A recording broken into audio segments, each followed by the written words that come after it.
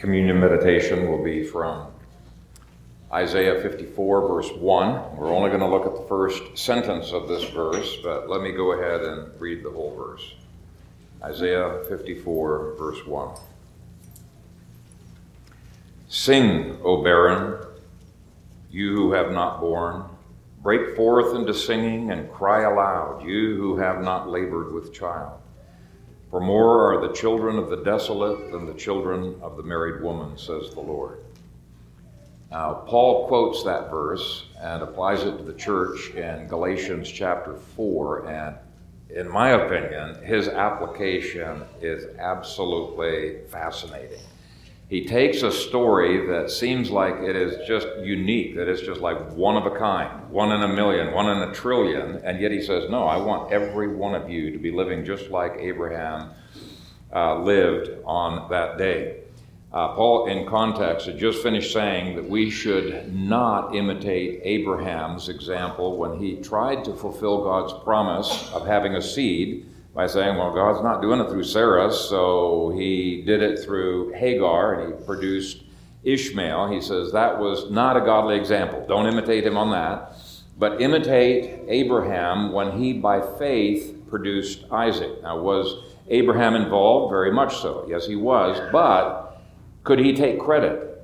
Absolutely not, because Sarah was way beyond the years in which she could bear a child, and so Isaac was a miracle child, and it was through Isaac that God was going to produce a multitude of nations. And Paul's point is that Christians can operate in the flesh like Abraham did when he produced Ishmael, or they can operate in the spirit like Abraham did when he produced Isaac.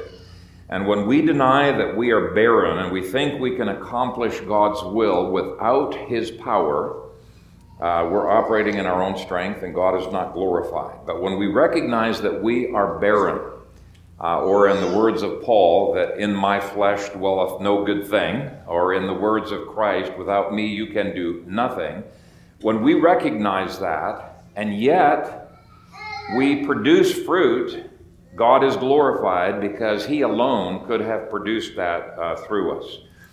So Paul uses Abraham to tell us to walk in the Spirit by faith, to not be trying to live the Christian life by our flesh. Now, with that as a background, I just want to look at the first sentence of this verse, and we'll pick up on the later sentences on other communion meditations. First part of the sentence says, "Sing, O barren." Now, the fact that we are barren, that we can't really produce anything spiritual in ourselves, should not make us give up in sadness, but that's the first temptation that we have, isn't it? Instead of thinking, because I am barren, I must depend upon the Lord, we tend to think, because I am barren, I can't do it, and I might as well give up even trying to do it. We've come to the wrong conclusion when we give up trying simply because we cannot do it. Paul wants us to come to the place where we realize, because we can't do it, I need to receive Christ's power so that he will do it through me. I'm still doing it, but it's by his strength that I am doing it. So when Isaiah says, "Sing, O barren," he's indicating that it's possible to acknowledge that we're barren and rejoice that God's power is sufficient in our lives. And I want you to notice when it is that he is singing by faith. It's not after we have received these spiritual children, the metaphorical children. It's before. He says, "Sing, O barren, you who have not borne."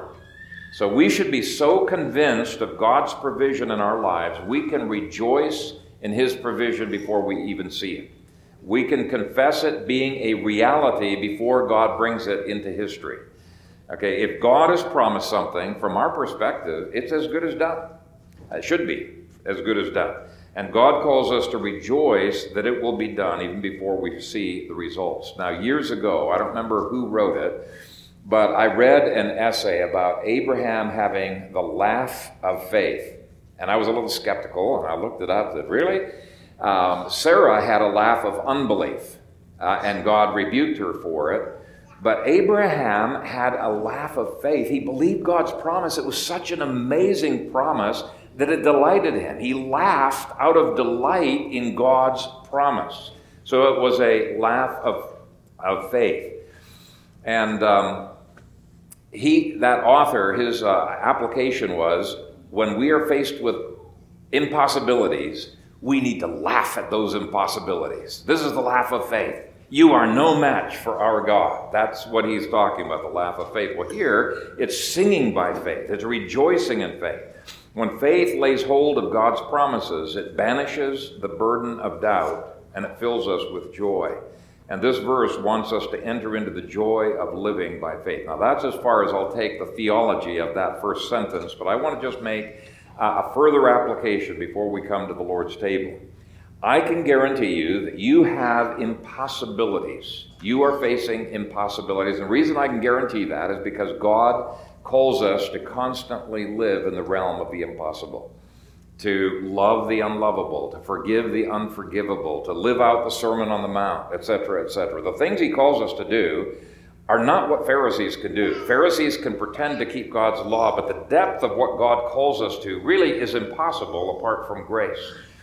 And the Spirit of God may be reminding you of something this morning that may seem as impossible for you to achieve as it was for Sarah to produce an offspring.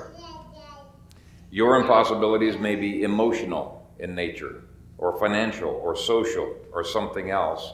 And the very fact that you don't think you can do what God has commanded you to do is God's call to faith, not to unbelief. So when you come to the Lord's table, you are professing that you will live by God's provision, you will work by Christ's provision, you will have faith in his provision 24 hours a day, 7 days a week.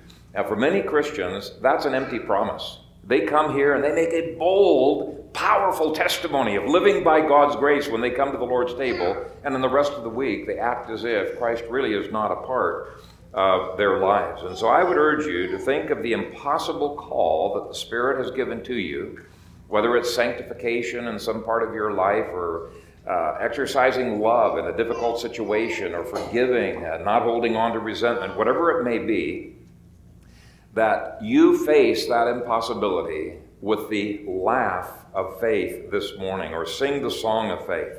Rejoice in faith that God will indeed enable you to do what he has called you to do, and refuse to doubt no matter how long God may take in fulfilling that promise. He took quite a long time with Abraham and Sarah. It was a testing of their faith. But say, Lord, I am continuing to believe you on this. I'm going to continue to strive, going to continue to sow seed to your Spirit, and you will receive a harvest, is what Galatians promises, if you do not give up. So with that encouragement, let's come to the Lord's table. Father God, we do come to this table realizing many times our pledge of faith in Christ and all that he has provided for us many times is an empty pledge. But I pray that we would come with sincerity, with a renewed faith, the laughter of faith that Abraham had to believe the impossible. And I pray that you would help us more and more to step into the supernatural. And to that end, we pray that you would set aside these common elements to a holy use, and that you would be glorified in our partaking. In Christ's name we pray. Amen.